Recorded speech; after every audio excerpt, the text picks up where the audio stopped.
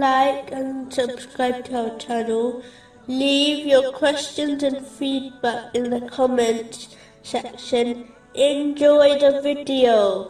Continuing from the last podcast, which was discussing chapter 72, verse 19. And that when the servant of Allah stood up supplicating him. Another important thing to note is that this verse indicates the highest rank a person can reach, which is a sincere servant of Allah, the Exalted. If there was a greater rank than this, Allah, the Exalted, would have referred to the Holy Prophet Muhammad, peace and blessings be upon him, with it. This has been indicated in many narrations, such as the one found in Sahih Muslim, number 851, where the Holy Prophet Muhammad, peace and blessings be upon him, has referred to himself as the servant of Allah, the Exalted, before declaring his messengership.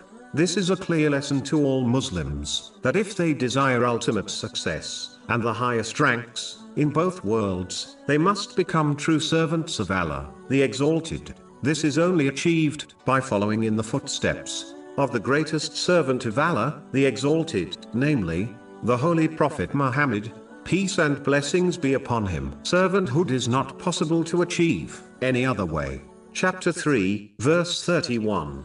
Say, O Muhammad, if you should love Allah, then follow me. So Allah will love you and forgive you your sins.